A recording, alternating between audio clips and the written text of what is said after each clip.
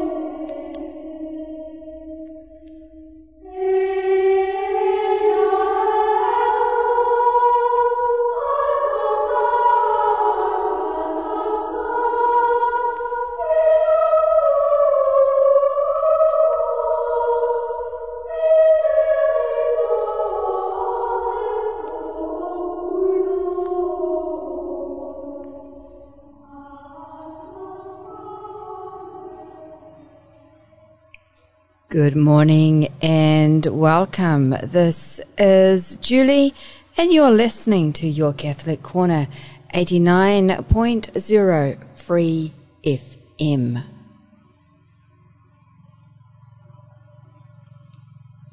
Online, on demand and on air. Thank you to the parishioners of St. Matthew's in Hillcrest, Hamilton City, Kirikiriroa, in Aotearoa, Godzone, New Zealand. Opening music was Salve Regina. Well, here we are in the 14th Sunday of Ordinary Time, over halfway through the year. In today's readings, we hear from the prophet Ezekiel, St. Paul, and St. Mark. Peace be with you. The first reading today is from the book of the prophet Ezekiel, and it's about Ezekiel's appointment as prophet among the exiles in Babylon.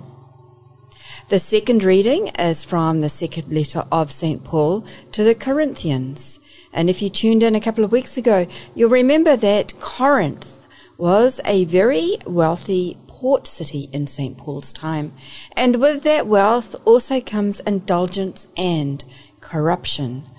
Today, St. Paul feels forced to prove that he was a true apostle who suffered much for Christ and his gospel, and who's also been given the privilege of special visions and revelations. He describes some of the own weaknesses that he had, weaknesses that when you hear him talk, you realize that they troubled him a lot. He's strongly and passionately of the opinion and belief that it's because of his weakness and sufferings that Jesus, Christ, God, is able to use him more convincingly, because he is weak, and therefore he, St. Paul, can be a stronger witness to God's greatness. The Gospel is from St. Mark's.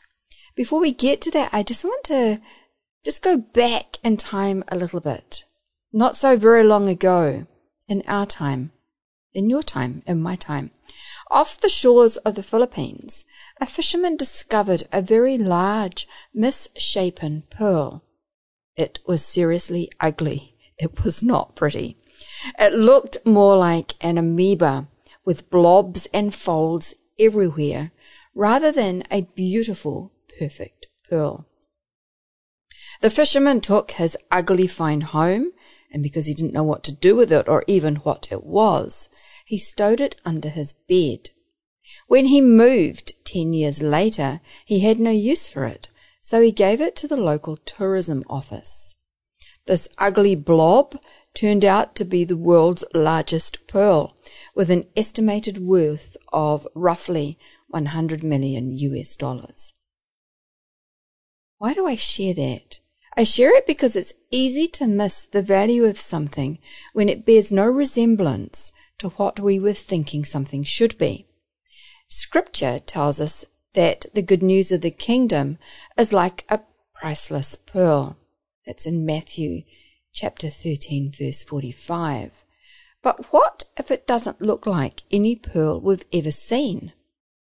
There's a story in the Gospels about a time in Jesus' ministry when he returned to his boyhood stomping grounds of Nazareth. The reception was less than stellar because he didn't look like the hope anyone expected.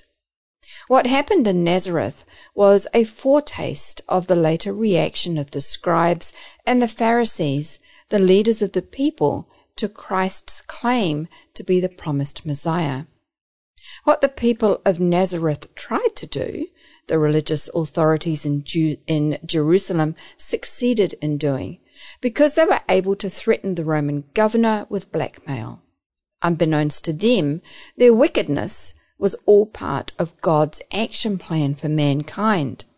As we know and believe, as Christians, it was part of God's plan that his Son was humbled through death, an ugly death, a horrible death, so that we could live forever today with God as our Saviour. Christ's death, followed by his resurrection, was the key that opened the door of eternity for us humble people, the human race. Unfortunately for the leaders of the Jews, the good end didn't justify the evil intentions and the evil means which they used.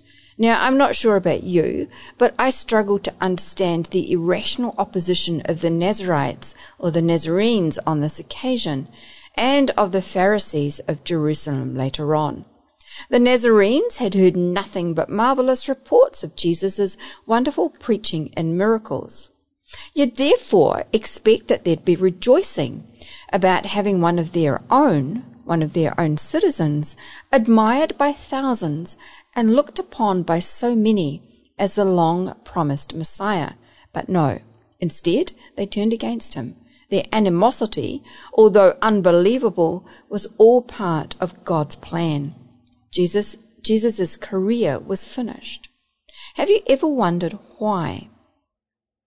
Possibly because of the sins of envy and pride.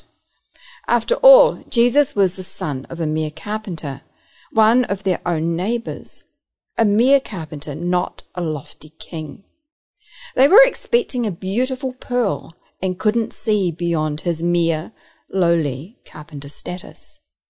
How could such a man of lowly status hold claim to what he was talking about? How could this mere carpenter's son be this bold, this famous, to use today's language, be such an influencer when no other mere carpenter's sons were? There's none so blind as those who refuse to see. The men and women, mostly men because they were the ones with the power back then, refused to see the miracles that Jesus was performing daily. And it was the same later with the Pharisees. The same vices, pride and envy affected their ability to see the truth. In fact, life according to Julie, it affected their ability to even seek the truth. After all, they were the religious leaders of the people, or so they thought themselves to be. Yet here was a mere carpenter's son, this ugly pearl, being the influencer of the day. Jesus was gaining followers ahead of them and they didn't like it. This imposter called Jesus couldn't possibly be the Messiah. Not only wasn't he keeping the law as strictly as they kept it, remember they had 670-something laws. Jesus was often accused of blasphemy, but he was friendly with sinners, prostitutes, and tax gatherers. He ate with them. As well as all of that, Jesus talked of some faraway kingdom in heaven and not of the earthly empire that they decided the real Messiah would establish. Some of them had even heard about and seen Jesus' miracles firsthand. Remember, in Bethany, only a few kilometers from Jerusalem, Lazarus was raised to life after 4 days in the grave. They tried hard to deny these miracles. There was talk that they might kill Lazarus and therefore make the people forget that the miracle. Out of sight, out of mind. Their pride and envy made them irrational. Nothing but the most cruelest death possible for Jesus, the one they hated the most, would satisfy their all-consuming hatred. Imagine what that must have felt like. Little did they realize that the very death that they'd instigated was playing right into God's hands, because it ended up being Christ's road to glory. A horrible way to go, but God had it covered. Lifted up on the cross, Jesus drew all men to himself as he had foretold. And you can read about that in John chapter 12, verse 32. Those on Calvary truly beheld the triumph of failure. Unfortunately, though, and sadly, pride and envy didn't die with Jesus on the cross at Calvary. They're all still ever present today in the 21st century. Pride and envy, I'm a bit sorry to say, play out in my life too. And as hard as I try not to let those feelings surface, sometimes they do. Especially when things aren't going quite according to my plan. And it's at times like these that taking a deep breath and stepping back, remembering that Jesus died so that I could live, that God has got this, that I'm able to sort of let go of pride and envy. Sometimes it takes longer than others. Sometimes I feel that it's easier to let go than other times. And sometimes I really do struggle. And I'm totally blind to my own shortcomings. Today, there are still enemies of the church alive and strong in our world.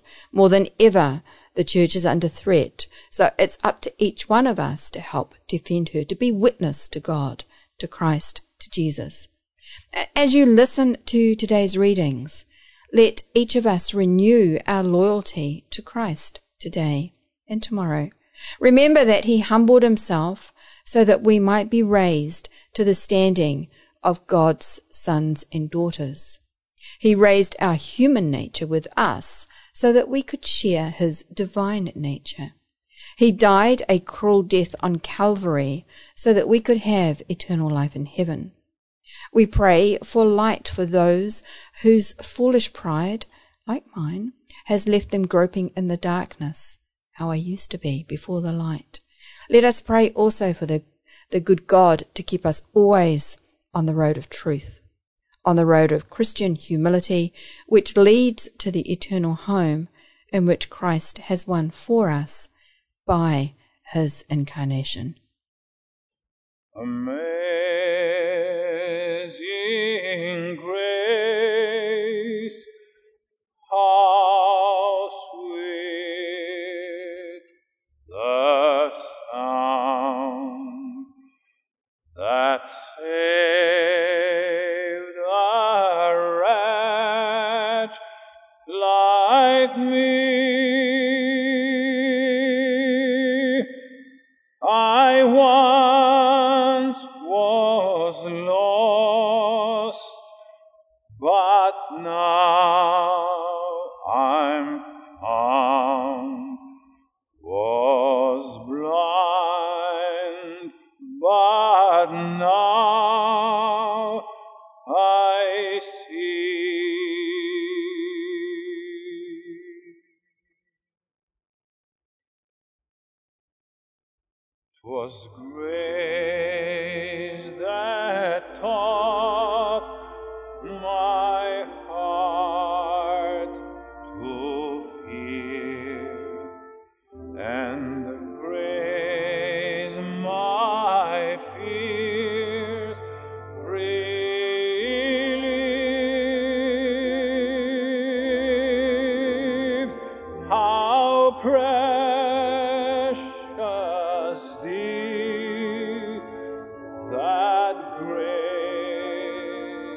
appear. The hour I first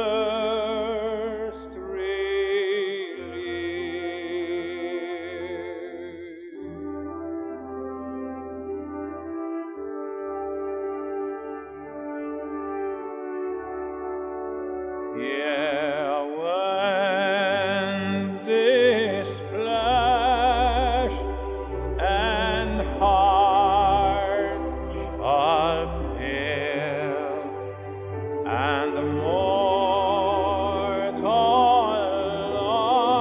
life shall cease, I shall possess within a veil a life of joy and peace.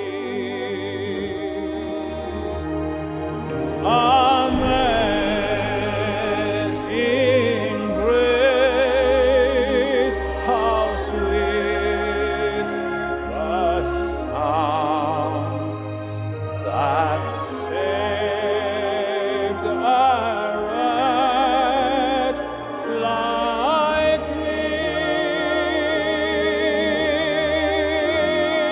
I once was lost, but now I'm found.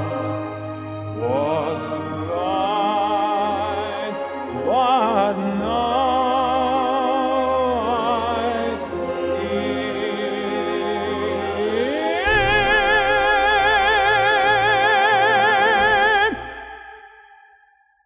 Was blind, but now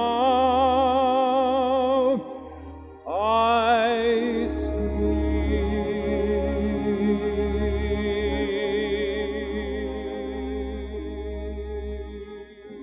Andrea Bocelli, Amazing Grace. When I listen to the words, the lyrics of that, it kind of tells my story. Well, not my story. It allows me to think that that's how I was, living in the dark. And then God found me, saved me by grace. This is Julie. You're listening to Your Catholic Corner, 89.0 Free FM, on this, the 14th Sunday in Ordinary Time. Big thank you to the parishioners of St. Matthew's in Hillcrest in Hamilton City, Kirikiriroa, Aotearoa, Godzone, New Zealand. Today's first reading is from the book of the prophet Ezekiel. The heavens were opened, and I saw visions of God. When I saw this, I fell on my face, and I heard the voice of someone speaking. When the voice spoke to me, a spirit entered into me and set me on my feet. And I heard one speaking to me, Mortal, I am sending you to the people of Israel, to a nation of rebels who have rebelled against me. The descendants are impudent and stubborn. I am sending you to them, and you shall say to them, Thus says the Lord God. Whether they hear or refuse to hear, for they are a rebellious house, they shall know that there has been a prophet among them. The word of the Lord.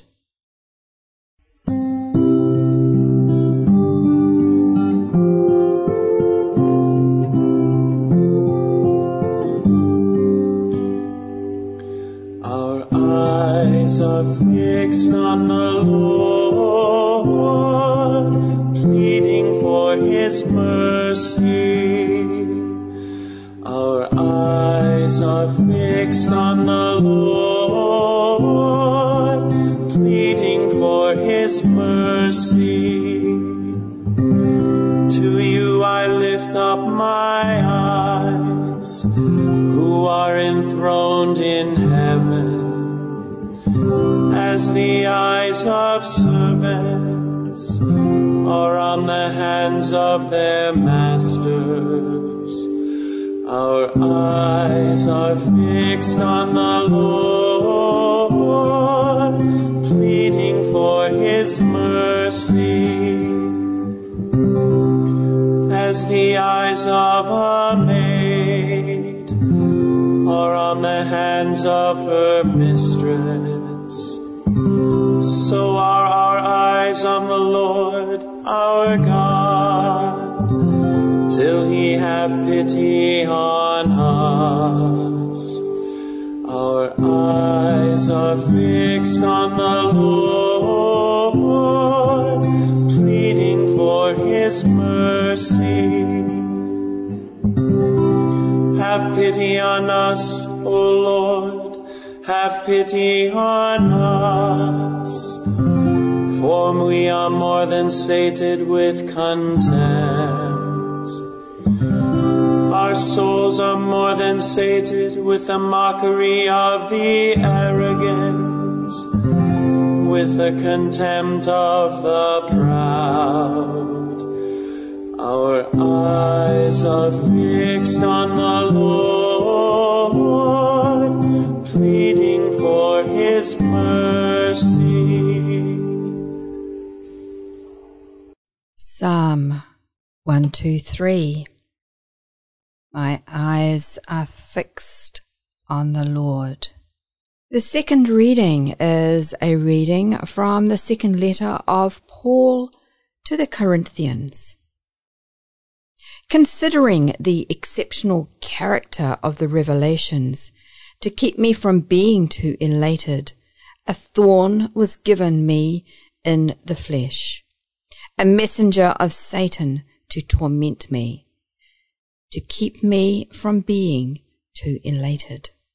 3 times I appealed to the Lord about this, that it would leave me. But He said to me, My grace is sufficient for you, for power is made perfect in weakness. So I will boast all the more gladly of my weaknesses, so that the power of Christ may dwell in me. Therefore I am content with weaknesses, insults, hardships, persecutions, and calamities for the sake of Christ.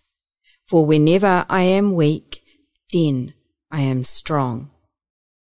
The word of the Lord.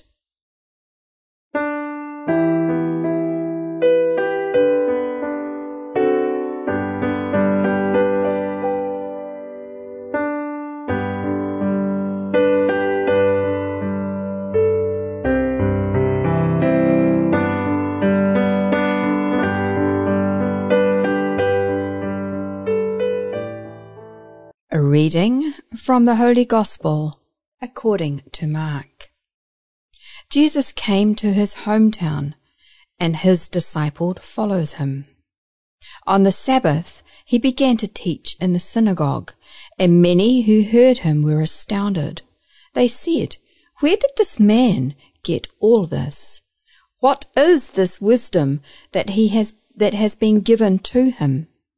What deeds of power are being done by his hands? Is not this the carpenter, the son of Mary and brother of James and Joseph and Judas and Simon? And are not his sisters here with him? And they took offense at him. Then Jesus said to them, Prophets are not without honor, except in their hometown and among their own kin and in their own house. And Jesus could do no deed of power there, except that he laid his hands on a few sick people and cured them. And Jesus was amazed at their unbelief. Then he went among them, the villages, teaching. The Gospel of the Lord.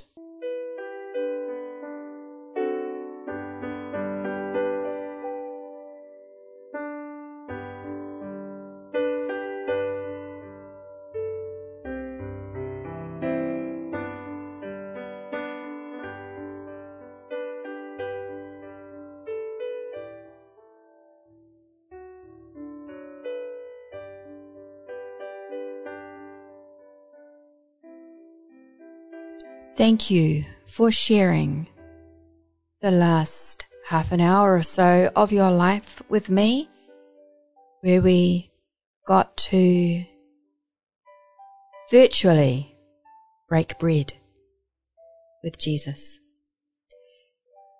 Wherever you are in the world, peace be with you. If you are listening to this in the United States, may your Independence Day be peaceful and celebratory.